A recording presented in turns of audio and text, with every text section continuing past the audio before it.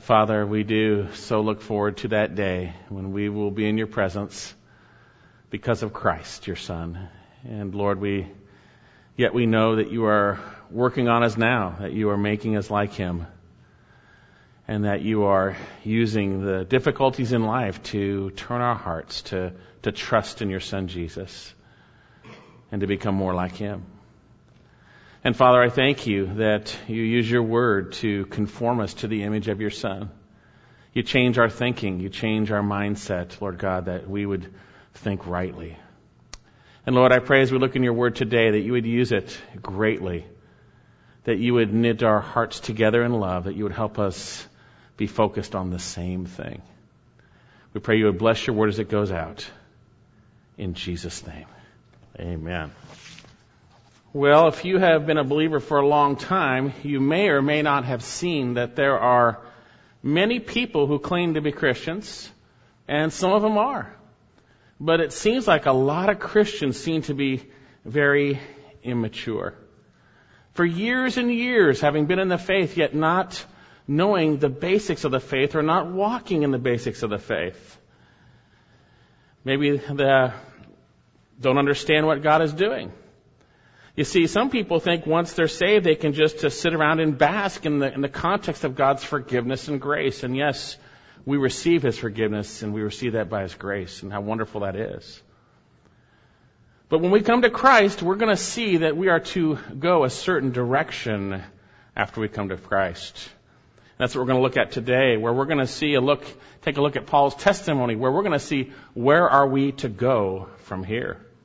Where are we to go after we come to Christ? What's the direction we should go when we come to faith in Jesus Christ? Now, we're going to be looking at Paul's testimony and finishing that up today. So would you turn your Bibles to Philippians, and we're going to be looking at verses 12 through 16. And we know that the Apostle Paul, by God's grace through the gospel, founded the church in Philippi. We see that in Acts chapter 16. We see that he granted him the great privilege to share the gospel with Lydia and her household, and they became saved, and the Philippian jailer and his household. And it's been about 10 years since they've come to faith, and they know the Apostle Paul, and they love him, and they love him. And he is writing now to the saints who are at Philippi, to believers at Philippi. They've supported him, and they are greatly concerned for his spiritual condition because he's in chains. And for his actual physical condition, because he's in chains, awaiting to go before Caesar. But yet he has shared that the gospel was not in chains.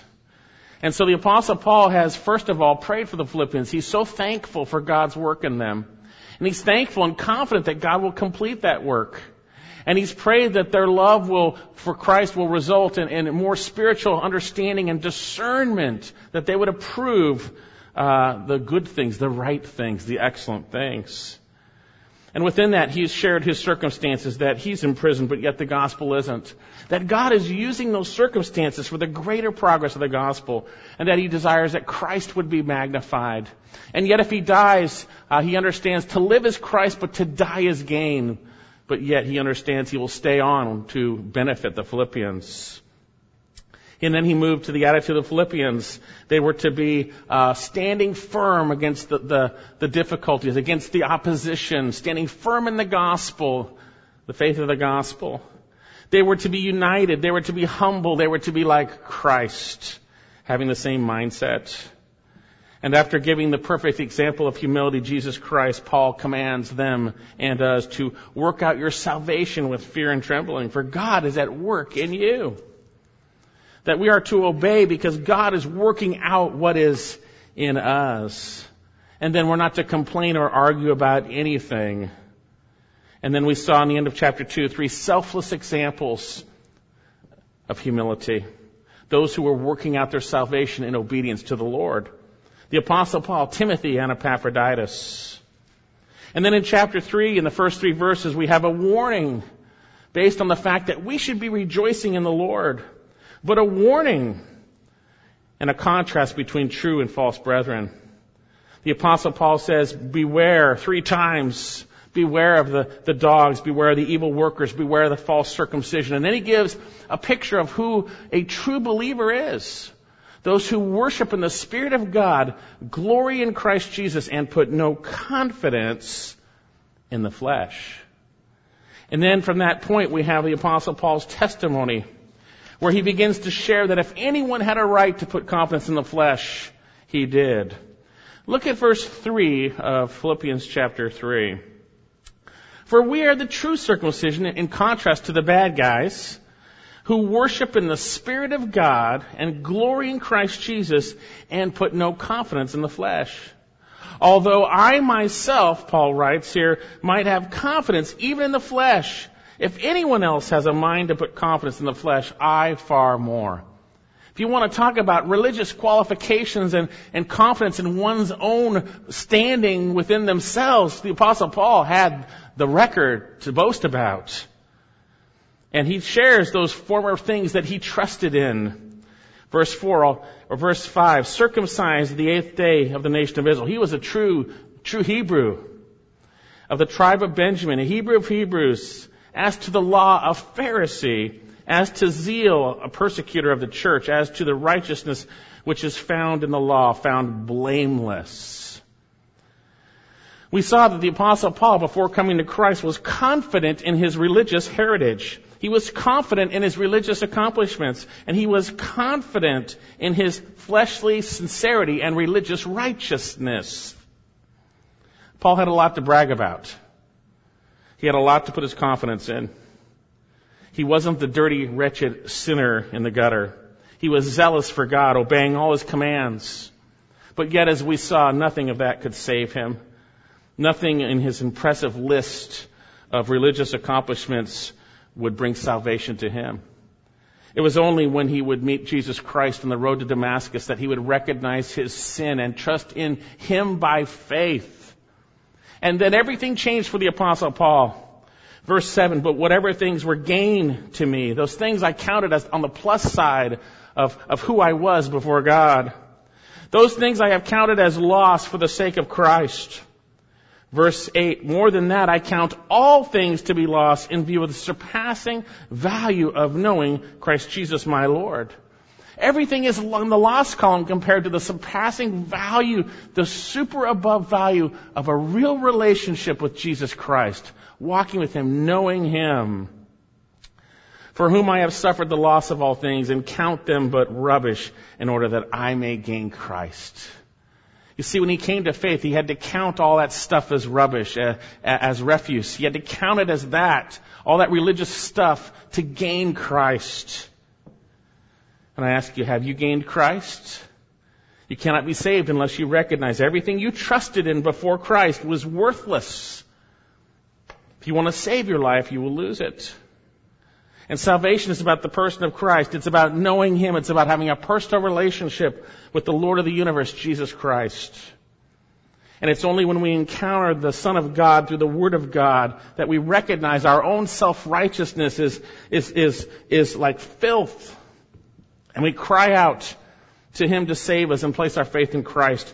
And when we do so, as Paul shares here, we receive something. We receive the righteousness of Jesus Christ. We are unrighteous in our sins, but through the forgiveness and redemption we have in Jesus, we are declared to be righteous.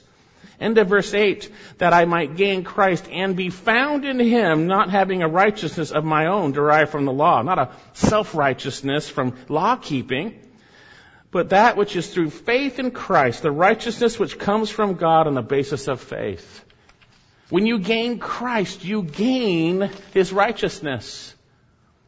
Who will you be found in? What will you be found in? Will you be found in your own righteousness when you stand before the Lord, or will it be the righteousness of Christ by faith alone? And so we have the testimony of the Apostle Paul. He had to see all of that as worthless to gain Christ and His righteousness. But true salvation doesn't stop at the point of forgiveness of sins. It doesn't stop there. Where do we go from here? Let's continue our look in Philippians chapter 3, and I want to review verses 10 and 11, and then we'll move on to our passage in 12 through 16. Remember, the Apostle Paul had a deep desire to know Christ and thus be like Him. Be like Him. Verse 10, that I may know Him And then that word know is implied, that I may know the power of his resurrection and know the fellowship of his sufferings, being conformed to his death. That I would know Christ. That I would understand his resurrection power in my life, as we see in Scripture, to obey him and to walk in a manner worthy of the calling. The same power that raised Christ from the dead. That I may know the fellowship of his sufferings, that sweet fellowship that comes when two suffer together, and identify with that. Being conformed to his death. Jesus Christ died for our sins, that we would live to God, in order that I may attain the resurrection from the dead. And we saw that's a difficult portion. You can get the CD from last week. But he says later on, not that I've obtained it or have become perfect yet. He's not talking specifically about the physical resurrection, but a resurrection life, as we're going to see. That I would be conformed to the death of Christ, to sin and walk in newness of life. We see this principle in Galatians chapter 5 and Romans chapter 6. Galatians chapter 2, excuse me. The Apostle Paul says in Galatians 2:20, I have been crucified with Christ. He recognizes when Jesus Christ was crucified, the old Paul was crucified too. And he says here, and it is no longer I who live, but Christ lives in me. And the life I live now in the flesh, I live by faith in the Son of God who loved me and delivered himself up for me. I'm dead to my old life and alive in newness of life in Christ because of his death, burial, and resurrection. I am identified with his death to sin and his resurrection to life. Turn to Romans chapter 6 for a minute. Romans chapter 6, and we see the Apostle Paul making this point. And the point is being made in the context of, since God's grace is so wonderful and abounds and covers everything, should we just continue to sin that grace may abound? May it never be. May you never have that idea about your walk with the Lord. And then he gives the principle of how we've been united with Christ, his death and his resurrection, that we would walk in newness of life. But you can't walk in newness of life until you're dead. You see? And we need to die daily to sin, to our own will, and trust the Lord and allow his resurrection life to be manifest in ours. Romans 6 verse 5. I wish I could do the whole chapter, but we'd be here all day. Romans 6 verse 5. For if we have become united with him in the likeness of his death, we've been united by faith. We were placed into a relationship with Christ. Certainly we shall be in the likeness of his resurrection. Knowing this, that our old self was, literally in the text, our old man was co-crucified with him, literally co-crucified, that our body of sin might be done away with, that we should no longer be slaves to sin, for he who has died is freed from sin. When you recognize, when you abide in Christ, you are freed from sin. It is Christ that brought freedom from sin. The Son of Man shall set you free. You've been set free. You are free indeed. And then he says here so clearly in verse 8, now if we have died with Christ, we believe that we shall also live with him, knowing that Christ, having been raised from the dead, is never to die again. Death no longer is master over him. For the death he died, what? He died to sin. He paid the penalty for our sins. He broke the chain of sin. He broke the chain of sin in our lives. When we trust in him, we are set free. Now the problem is we don't always trust in him, isn't it? And we're going to see that God wants us today to make continual steps towards being more and more like Jesus Christ. He wants us to grow in that. And he says here, for the death he died to sin once for all, but the life he lives to God. Even so, reckon yourselves to be dead to sin and alive to God in Christ Jesus. Therefore, do not let sin reign in your mortal body, that you should obey its lusts. Christ can set you free. Every moment you have a bad thought, Christ can set you free. Every situation, sin no longer has the power it had over us, because in Christ we have died to sin. It's when we don't rely on him and abide in him that we become many slaves again to sin in that moment. Paul is sharing his true testimony here. And he is saying that he wants to know the power, back in Philippians chapter 3, verse 10, the power of his resurrection, the fellowship of his sufferings, being conformed to his death to sin, by the way. I don't want to sin anymore. I want to be like Christ. That I may attain to the resurrection of the dead, that I may, as we'll see, live a resurrected lifestyle unto God, as we're going to see. We need to get this. The Christian life is about the Lord God causing us on a daily basis to say no to self and rely on Christ, and then let Him live His life through us. You see, sin brings death, but Christ brings life. So the direction of a Christian after salvation, as we're going to see, should be, as we're going to see, have a desire to be made like Christ. I don't want to sin as much. I want to sin less. I want to die to that. I want to die to those wrong attitudes. I want to die to that worry. I want to die to that anger. I want to die to that fear. I want to die to that presumption. I want to die to these things. And I want to live to Christ. That's where our desire should be. But yet, unfortunately, sometimes that's not our desires. And some people can be Christians for years and years and not get the basics of what God saved us for. As we're going to see, there is a goal in our salvation, and we are to stretch forward towards that goal right now while we're on earth. Look at our passage in verse 12. Not that I have already obtained it or have already become perfect. That helps us understand that resurrection. He said, I haven't become perfect yet. We're going to see that, or complete. But I press on in order that I may lay hold of that for which I was laid hold by Christ Jesus. Brethren, I do not regard myself as laying hold of it yet. But one thing I do, forgetting what lies behind and reaching forward to what lies ahead, I press on towards the goal for the prize of the upward call of God in Christ Jesus. Let us therefore, as many as are perfect, have this attitude. And if anything of you have a different attitude, God will reveal that also to you. However, let us keep living by the same standard to which we have attained. Where do we go from here? We're going to see that the Apostle Paul, in his testimony, pressed forward. And I don't know if you noticed something when we read through that. There are a lot of I's there, right? I. And there are a lot of implied I's. Not that I have already obtained it, or literally in the Greek, I have already become perfect, but I press on in order that I may lay hold. He goes, I. This is about his testimony. Now you want to recognize also that there is a main portion in here. There's a main portion grammatically that we need to see. Notice this term pressing on, verse 12. I press on. Middle of verse 12. Verse 14, I press on. Everything here is related to this terminology of pressing on. Pressing on.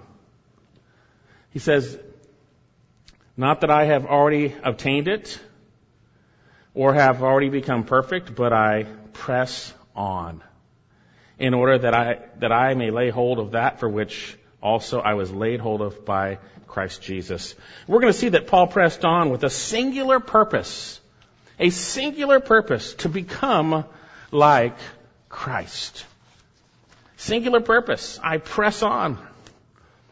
Now he presses on here. We're going to see he begins to use an athletic metaphor to describe as what we're going to see is the Christian life, or the course of the Christian life.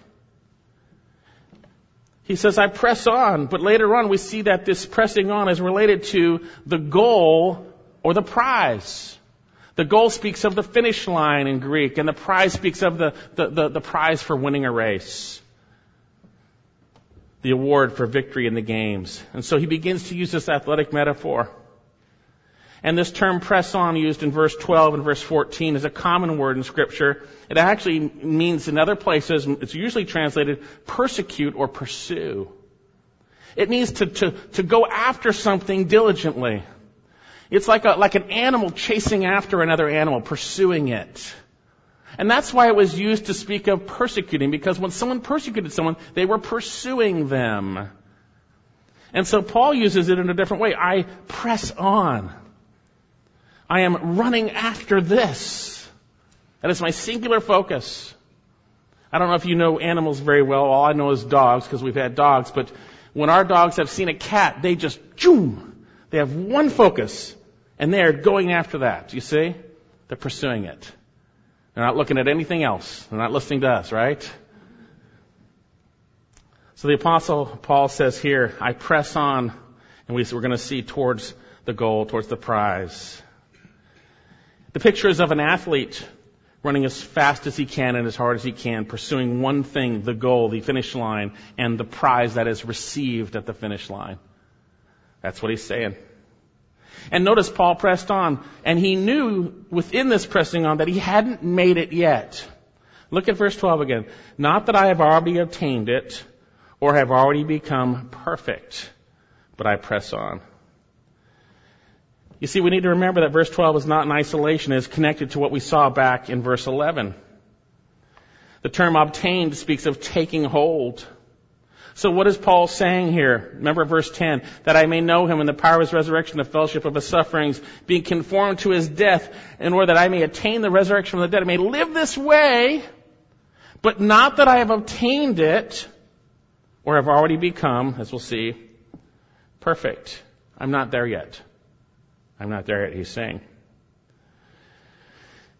And notice he elaborates on this obtaining, this dying to sin and living unto God. He says, not that I've already obtained it, what he spoke about in verses 10 and 11, or he speaks in parallel, have become perfect. What's he talking about here when he says perfect? Well, the term in Greek translated perfect is used throughout our passage here, by the way. It comes from the Greek word teleao. It speaks of perfection or completeness or maturity, attaining a goal in a sense. And it's used in different ways. And indeed, in our passage, the same word is used in two different ways within our passage. Look down in verse 15. This is the same word. Let us, therefore, as many as are perfect, have this attitude. Same word, perfect. Now we're going to see it's not speaking of perfection. We're going to talk about this in a minute.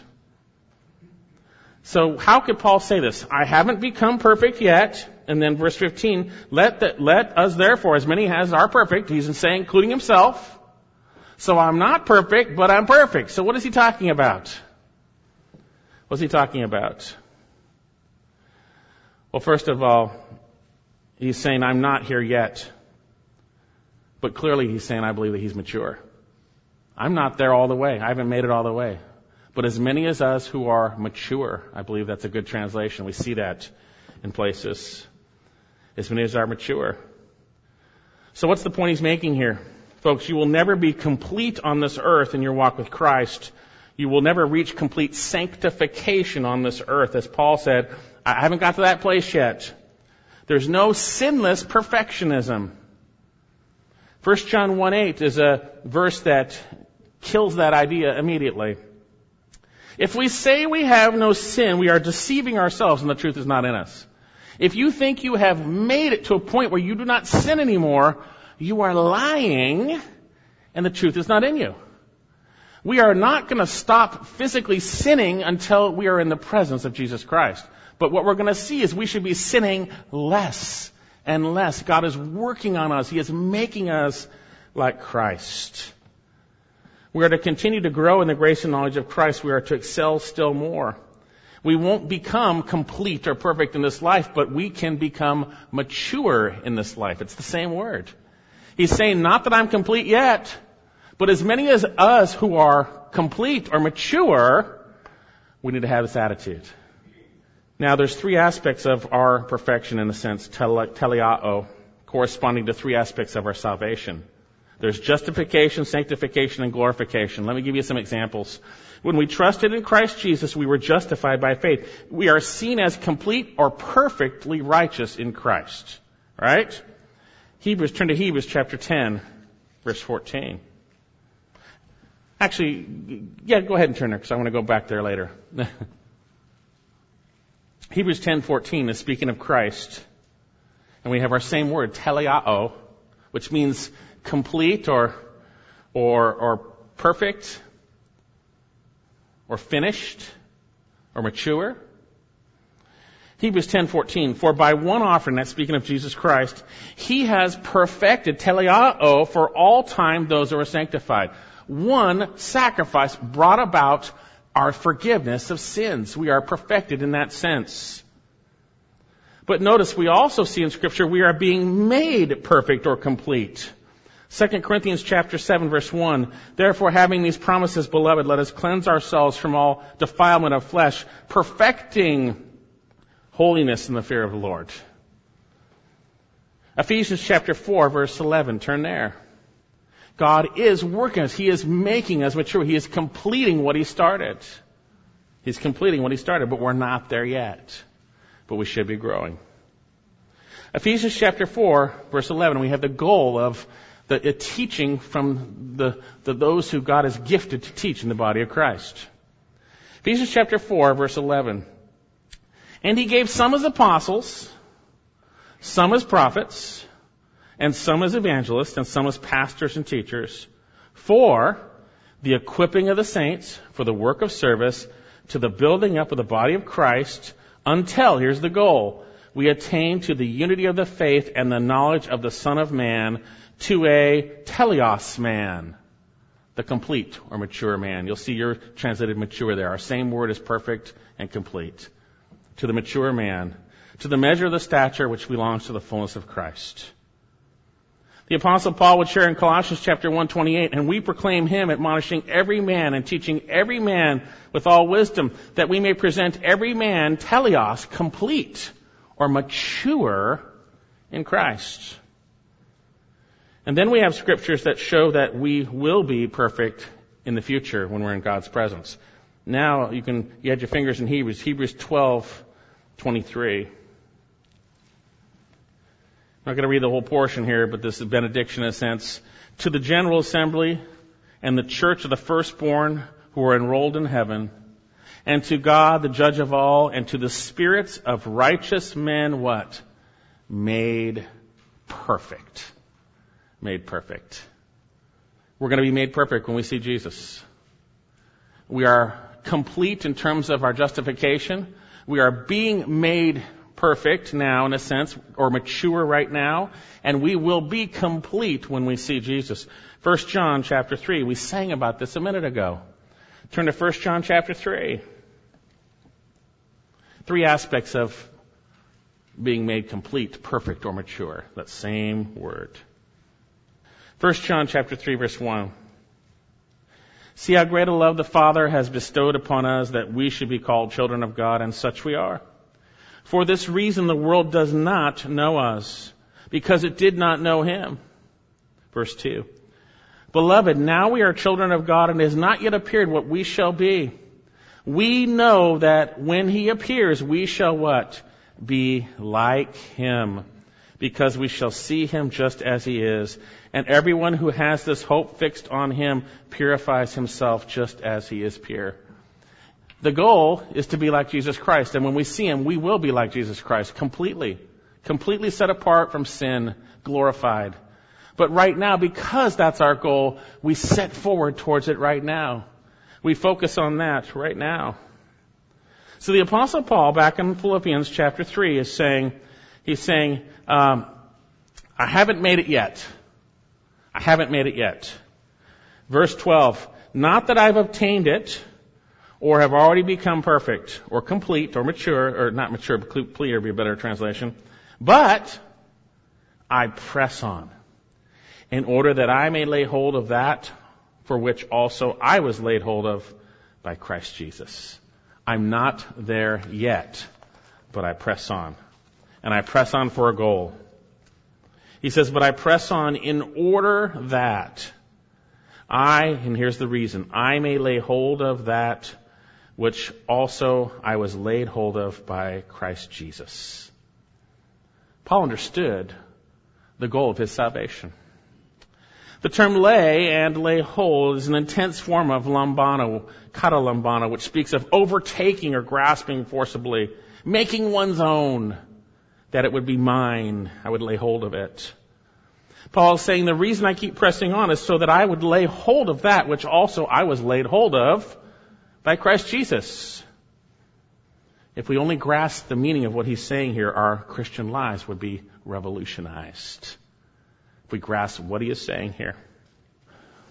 Because of the lack of teaching at times and the false gospel in the church these days, people don't know why God saves people. They think it's just for that initial forgiveness. They don't understand the goal of the salvation that God has for them. We are not saved so that we can have better marriages, although Jesus can help that. We're not saved so we can get out of our financial binds, although trusting him will help us make right choices financially. We're not saved to have some emotional experience of worship, although salvation does bring great joy. We have been saved and grasped and held by Christ so that, as we will see, we will become like Christ. Why did Jesus lay hold forcefully of Paul to make him his own? Obviously in context, that he would become like Christ. One pastor writes, "The supreme purpose of the church is not evangelizing the world. I know that's often held up to be the supreme aim of the purpose of the church. Certainly Jesus sent us to preach the gospel to every creature. The most important thing, that is the most important thing, but it's not the supreme thing, not the final goal. Romans 8:29 speaks of God predestining his own to be conformed to the image of his Son. That is the ultimate end of evangelism.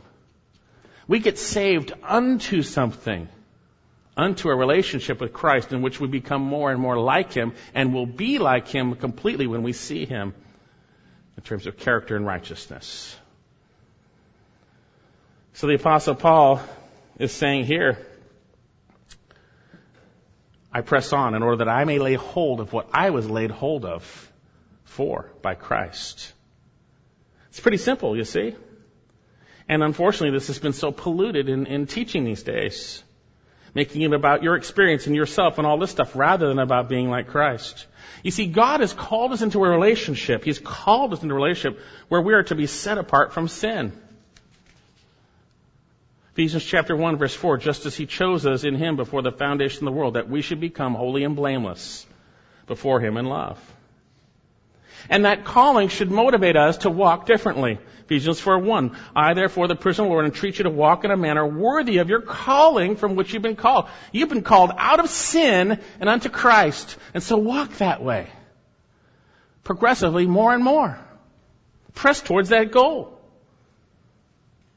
You see, Christ laid hold of us in salvation that we would become like him and gain his glory. Turn to 2 Thessalonians chapter 2. There's a goal of salvation, and it's not, we miss, the false teaching and the lack of teaching in churches misses the whole middle part. Yes, there's salvation and there's glory and eternity, but it misses the middle. And that's where we're living now, isn't it? In the middle. 2 Thessalonians chapter 2, verse 13. But we should always give thanks to God for you, brethren, beloved by the Lord, talking to true believers, because God has chosen you from the beginning, what? For salvation, and it's through a process, through sanctification by the Spirit and faith in the truth.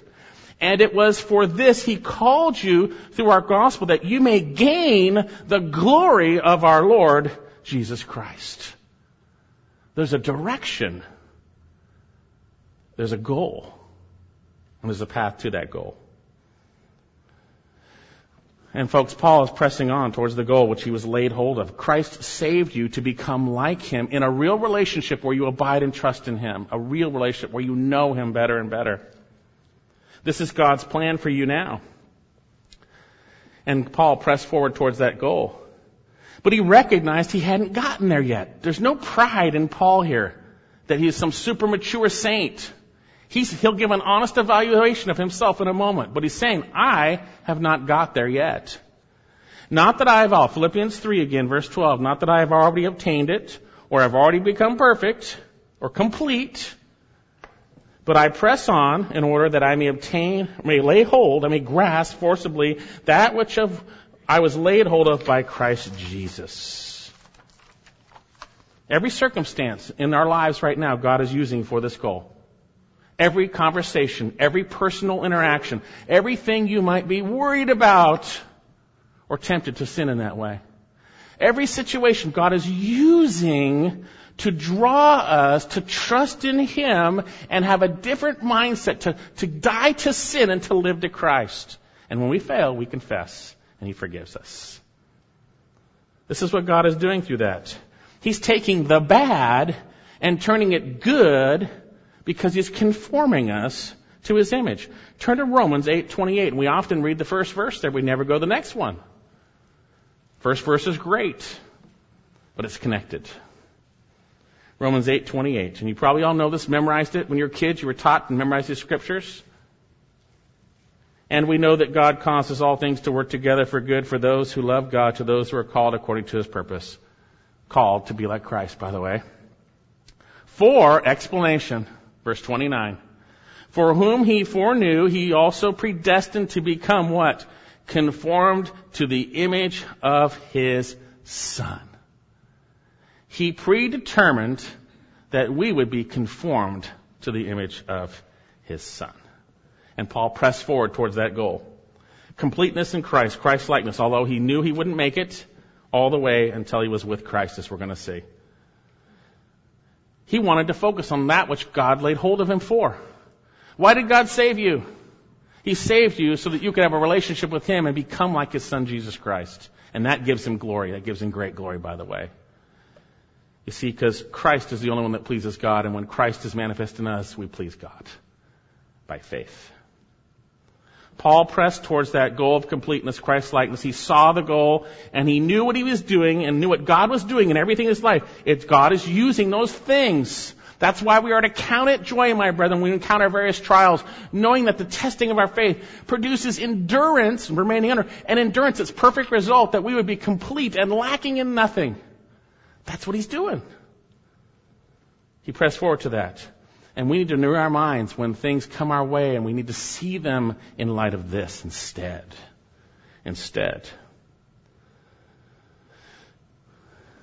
If you're saved, Jesus Christ laid hold of you. But He laid hold of you to make Him like Himself, to conform you to His image. So you need to be pressing forward towards that. Let me ask you, do you press forward towards it? Do you press on? What do you press forward towards?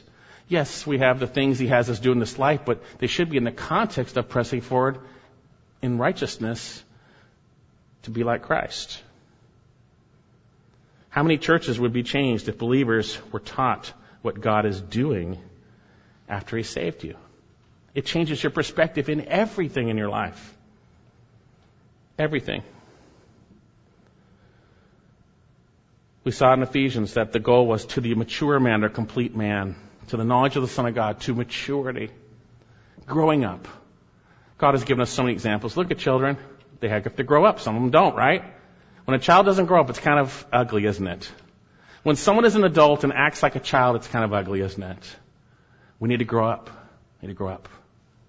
That's the goal. Become more like Christ. Are you pressing forward? If you thought this way, things would change, and we have to renew our minds because we're not there yet, right? We would be rejoicing rather than worrying, thanking rather than complaining, submitting rather than demanding, trusting rather than relying on self and others. So then, Paul pressed forward with a single purpose towards the goal, but he had a single focus also. Single focus. Back in Philippians chapter 3, verse 13 now. Brethren, I do not regard myself as laying hold of it yet. I haven't grasped that goal yet. I haven't laid hold of it. But one thing I do, forgetting what lies behind and reaching forward to what lies ahead, I press on towards the goal for the prize of the upward call of God in Christ Jesus. Notice he says, I don't regard myself as having laid hold of it yet. Again, Paul is reckoning himself rightly. If you think you've gotten there yet, then you're dead and glorified. That's the only way that could happen, right? He says, I haven't made it yet. And there's great spiritual danger to thinking you have made it. Pride, folks. Believing you've reached a plateau spiritually.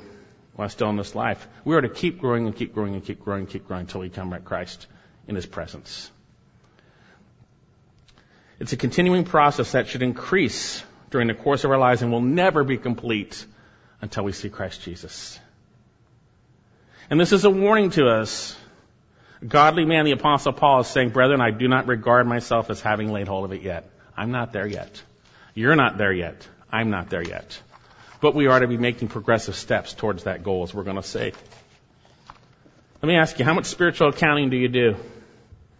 Do you look at your life in light of Scripture and evaluate it? We should be doing this, and we should be seeing progress in Christ. We should be sinning less in certain areas. God works on those. We should be confessing quicker. We shouldn't be holding on to things. We should be growing in the grace and knowledge of Jesus Christ, but we're not there yet. We need to learn from Him. But with that said, there's no room for complacency. Notice, or staying where you're at, or not maturing in Christ. Look at verse 13 again. But brethren, I do not regard myself as laying hold of it yet, but, contrast, one thing I do, or literally, one thing. One thing. Forgetting what lies behind and reaching forward to what lies ahead, I press on towards the goal. The one thing is pressing on towards the goal. But we're going to see there are two things that qualify it. Two things that could be a stumbling block if we don't do them.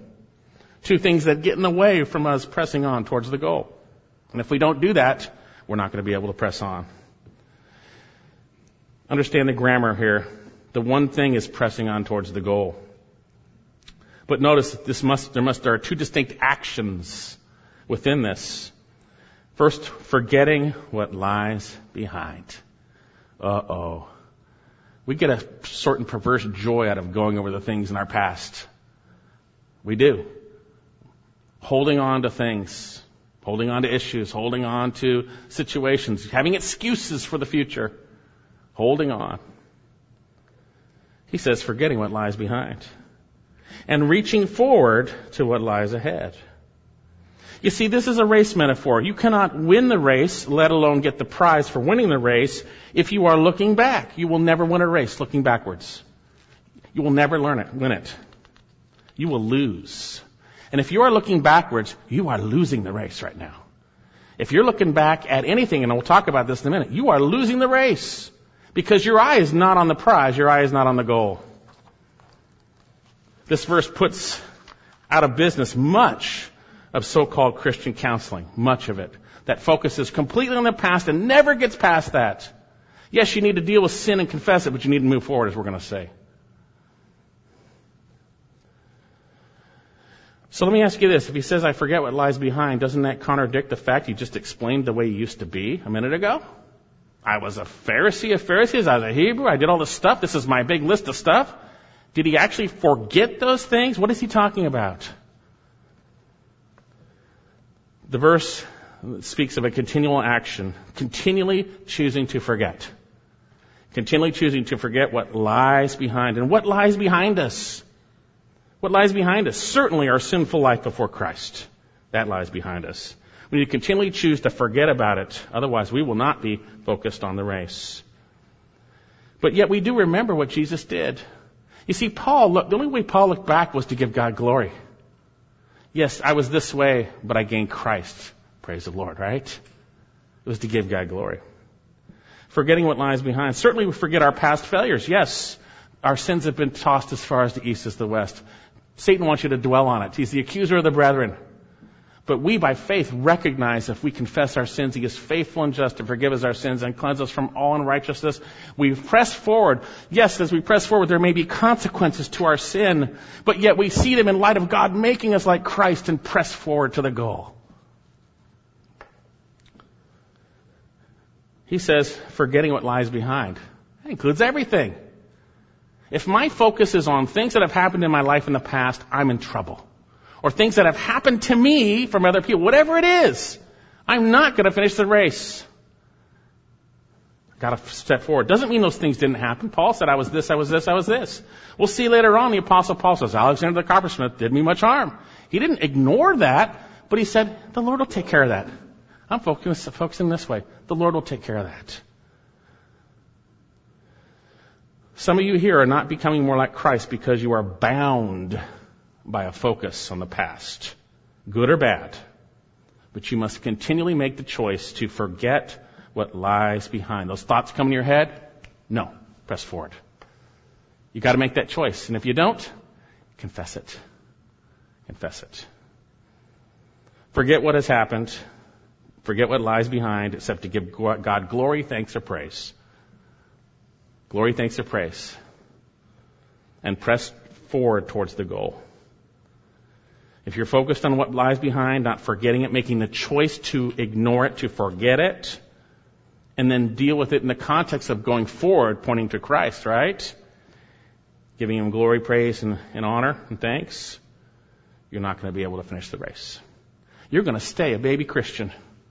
You're going to stay like those children who grow up and they still act like children. And it's very obvious to everyone around them they are not mature and something's wrong. Don't do that. Don't do that. But one thing I do, one thing, forgetting what lies behind. But notice He doesn't just stop there.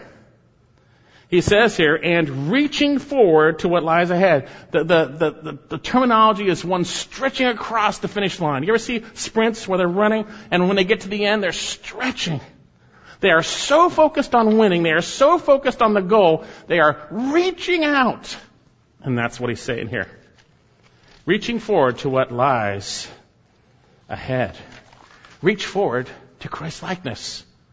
Reach forward to the goal of becoming more like Christ. When things happen in your life, reach forward to be like Christ. To confess sin. To abide in Christ. To trust in Him. Reaching forward to what lies ahead. What lies ahead for us? Glory. Reach forward to it. Reach forward to it. Reach forward to why God grasped you. In every situation, don't look back. Reach forward. Reach forward. You'll be set free from sin. Some of you are slaves to sin. Confess it. Reach forward. Reach forward. And notice what He says back in our passage, verse 14. I press on towards the goal. I press on. Press on. Press on. Press on. Press on. Press on, brothers and sisters. Press on. Towards the goal for the prize of the upward call in Christ Jesus. The goal literally means the mark. That point where the race ends, the finish line. The prize spoke of the award for victory in the games. Victory. In Christ, you can be victorious. And we're to press on. And He says here, toward the goal, the prize of something. The upward call of God in Christ Jesus. Some people are on the downward spiral to hell. We are on the upward call. We've been called out of sin to His glory. The upward call. The upward call. 1 Peter 5:10, after you have suffered a little while, the God of all grace who called you to His eternal glory will Himself perfect, confirm, that's our word, strengthen and establish you. God called us to His eternal glory. This is the upward call, the consummation of our salvation, being with Christ forever, being glorified, being like Him, face to face. The upward call of God, which comes through Christ Jesus, in Christ Jesus. It is through faith in Christ Jesus that we are saved, that we are called to eternal glory. How many can say, I know the goal of my salvation, the goal of why Jesus saved me? How many of you are singularly focused, of us, are singularly focused on the goal of our salvation? How many of us press forward towards that goal, forgetting what lies behind and reaching out to what lies ahead? One pastor writes, what is the goal? What did we say the goal was? To be like what? Like Christ. What is the prize? To be made like Christ. That's why he says you bear down on the prize, which is the upward call of God in Christ Jesus. What's going to happen when that upward call comes? You're going to be like what? Like Christ. The goal is the prize. The prize is the goal. So Paul says, look, the goal of my life is to be like Christ, and that's also the reward of my race. You say, you're going to reach that goal in this life? No, but it's still the goal. It's still the goal. But someday I will be like Christ. That's the prize that God gives me gives the one who runs the race. The goal is to be like Christ, perfection in Christ. The prize is to be like Christ. Someday we will be like him. We shall see him as he is. That's the goal. He says, one thing I do, press on towards that. What one thing do you do? Yes, we do a lot of other things, but if we do one thing, those other things filter through that goal. They filter through that. I want to be like Christ in how I raise my kids. I want to be like Christ in how I have in my marriage. I want to be like Christ in my work. I want to be like Christ in the things he has called me to do. I fail. I'm not there yet, but I want to be like that. So I don't look back. I look forward. That's the goal, being like Christ in how I interact with you and you and you. The goal is how I'm like Christ in what I do here in preaching the word. I want to be like Christ. That's the goal. Fix your eyes on Jesus. We are to be conformed to the image of his Son.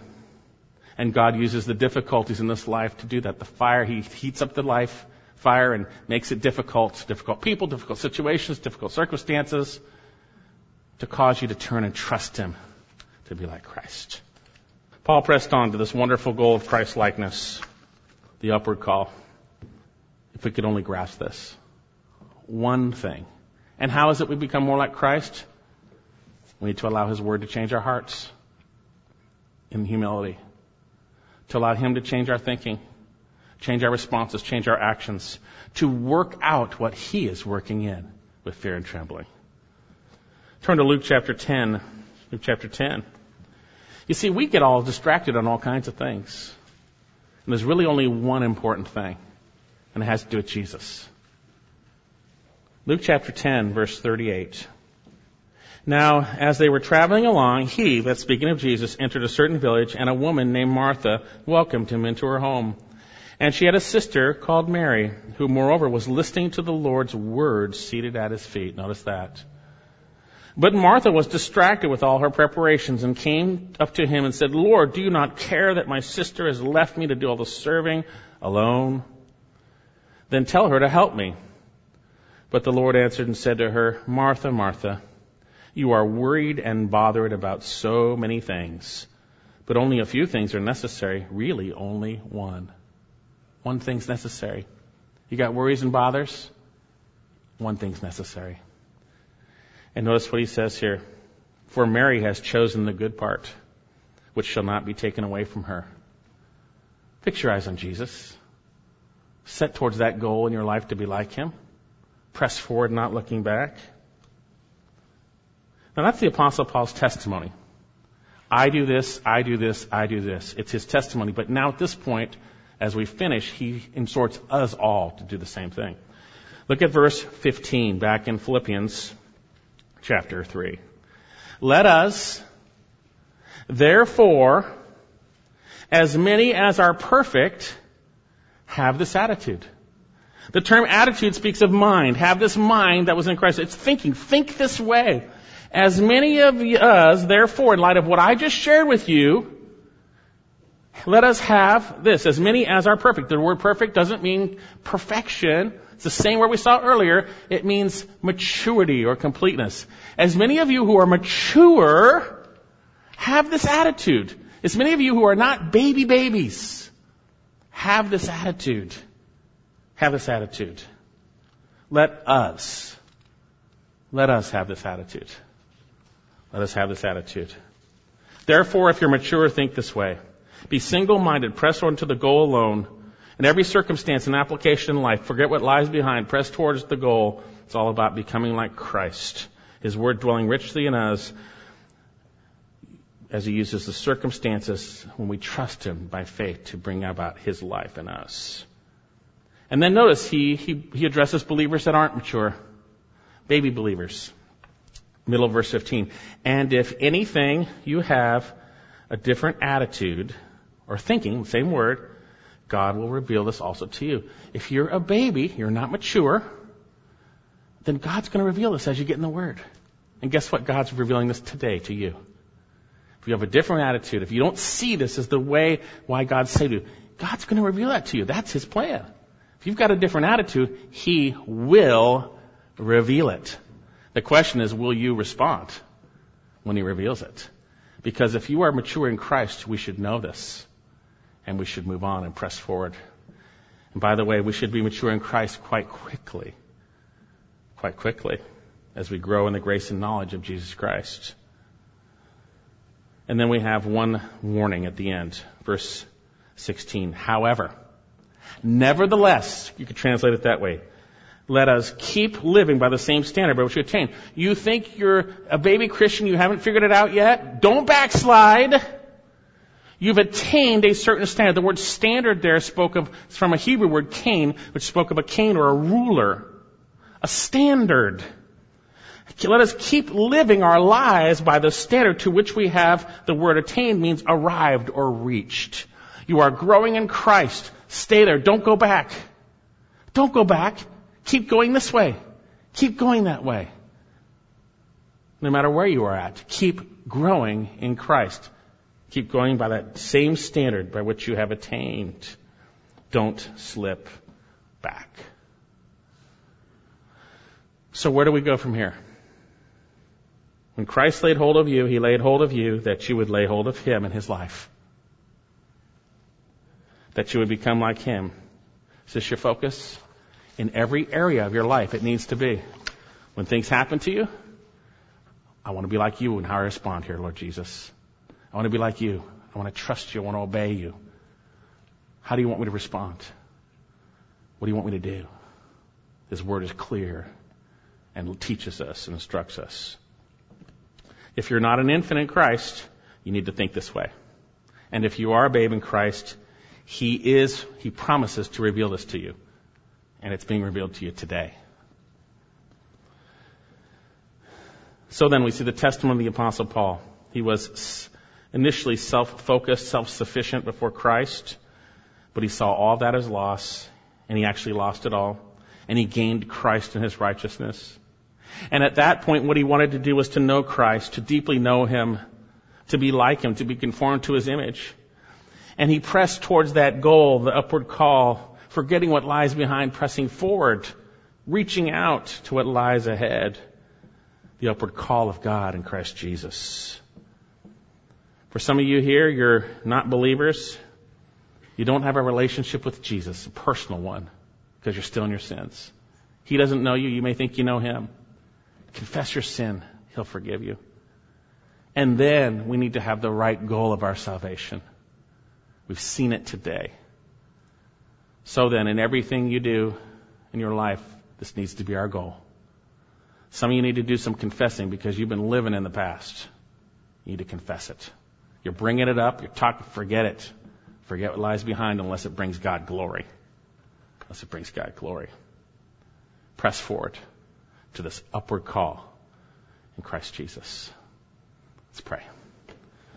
Father, I thank you so much for this passage. It is so wonderful. Thank you so much. I just pray, Lord God, that those who really know you will do exactly what we have heard today. That we will not dishonor you and walk out of here forgetting what we've heard. That we will apply it in our conversations after the service and in our days. That we will press on towards the goal. Forgetting what lies behind, reaching out towards what lies ahead. And I pray for those who are not saved here, who are never pressed towards that goal. They've never even desired to be like Christ. Lord, I pray you'd convict their hearts of their pride and sin, and they would humble themselves and cry out to you for mercy. Cry out to your Son, Lord Jesus, save me. And then they would begin to press forward towards that goal. Thank you for your word, and thank you for your Son. It's in His name we pray. Amen. First and last verse of Face to Face.